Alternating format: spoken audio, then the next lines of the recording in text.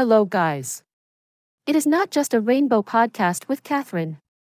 Today, I am going to cover another question about LGBTQ plus community.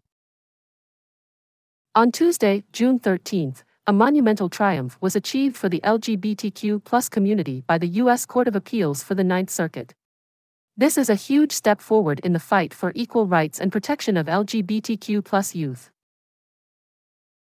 In Grabowski v. Arizona Board of Regents, the court made a unified ruling that Title IX of the Education Amendments of 1972 prohibits any form of discrimination based on a person's sexual orientation in schools. Its conclusion also applies to transgender students, making Title IX especially relevant today as LGBTQ+ youth are facing more and more hostility. Michael Grabowski, a former University of Arizona student-athlete, has taken legal action after enduring anti-gay slurs from his teammates on a regular basis. He was made to feel uncomfortable and targeted despite not being gay. After voicing his complaints to his coaches, instead of being met with a resolution, he was simply told to adjust. This led to him being expelled from the team as a form of retribution. Michael, represented by Arizona attorney William Walker, brought a lawsuit against the school under Title IX, a law that guards against gender-based discrimination in federally funded institutions. Title IX directs schools to respond to sexual harassment from either students or teachers, and it also forbids schools from punishing those who report the harassment. However, the judge in the trial court appeared to be unconvinced that Title IX pertained to the incident Michael experienced. The judge declined Michael's defense that Bostock v. Clayton County, the Supreme Court case finding that Title VII prohibits mistreatment of the LGBTQ+ community, is applicable to Title IX. Michael submitted his plea to the Ninth Circuit, a federal court of appeals that hears cases from and determines the law for vast sections of the West. The organization, Public Justice, along with 18 other civil rights groups, filed a legal brief in support of a case. I had the privilege to speak at an oral argument in March, and I pushed forward our argument that Title IX defends against anti-LGBTQ+ discrimination. We believe students like Michael should be protected against any type of harassment based on sexual orientation, rather than be punished. The Ninth Circuit Court panel, which was made up of judges appointed by the administrations of Biden, Trump, and Clinton, overturned the district court's decision to dismiss the case. This is something to be celebrated, both by Michael and the entire LGBTQ+ student population in the United States.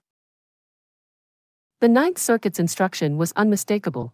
Due to the Bostock ruling, discrimination against people because of their sexual orientation is a form of sex-based discrimination that is prohibited by Title IX. Even though the opinion does not address the rights of transgender students, it implies that Title IX also bans discrimination against them. As the court indicated, Michael's case is a prime example of how Title IX shields students who are targeted because of their perceived sexual orientation, instead of their real orientation.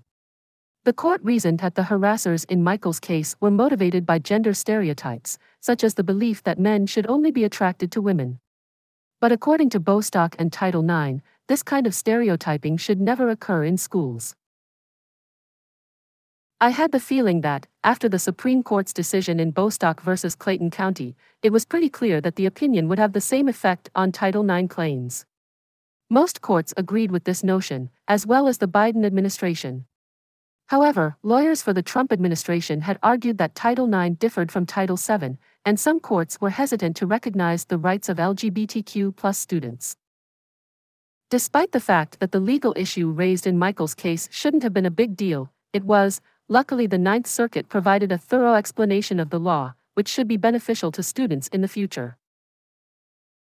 LGBTQ+ students suffer from an appalling rate of bullying in school.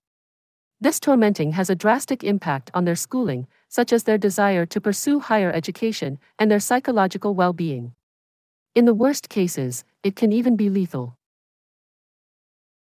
This year, Public Justice had the sad task of settling a case for the estate and parents of Nigel Shelby, a Huntsville High freshman who tragically took his own life due to sustained bullying and discrimination based on his sexual orientation and race. The Ninth Circuit has made it loud and clear that schools will be held accountable if they fail to take necessary steps to protect their students from this type of abuse. The Ninth Circuit's opinion illustrates that Title IX can be a powerful tool for students who are subject to harassment due to misperceptions about their gender identity. A recent incident in Canada involving a 9-year-old cis girl who was harassed at a track meet because of her short hair highlights how gender policing is a problem that everyone must work together to address. In the United States, Title IX mandates that schools take action to prevent similar situations from occurring. Title IX can be an effective weapon against discrimination towards the LGBTQ+ community. An appellate court made a ruling that schools must allow transgender students to use the restroom that reflects their gender identity with the support of Bostock. Recently, the Office for Civil Rights of the U.S. Department of Education conducted an investigation which concluded that a Georgia school district violated Title IX when they implemented a book ban that caused LGBTQ+ students to feel unsafe and unwelcome. Courts usually look to Title IX when determining the significance of other laws prohibiting sex discrimination. For instance, a district court in Texas recently determined that Section 1557, which prohibits discrimination in health care, does not guard against discrimination against LGBTQ individuals. Its logic? That the Bostock ruling does not cover Title IX, and Section 1557 only prohibits the same amount of sex discrimination as Title IX. The case, Nice v. Becerra, is still being challenged in the U.S. Court of Appeals for the Fifth Circuit. I'm cognizant of the legal system's boundaries when it comes to producing social evolution. As the amount of animosity toward the LGBTQ+ community continues to swell in the U.S., legal battles alone won't be able to stem the tide, particularly in the face of unfriendly judicial bodies. Nevertheless, in times of relentless assaults on the LGBTQ+ community, I'm ecstatic for any victory. This is a major triumph. It's all for today. Please, ask your friends to subscribe to new episodes of Not Just a Rainbow. I love my listeners and want to say big thanks to you all for choosing my podcast.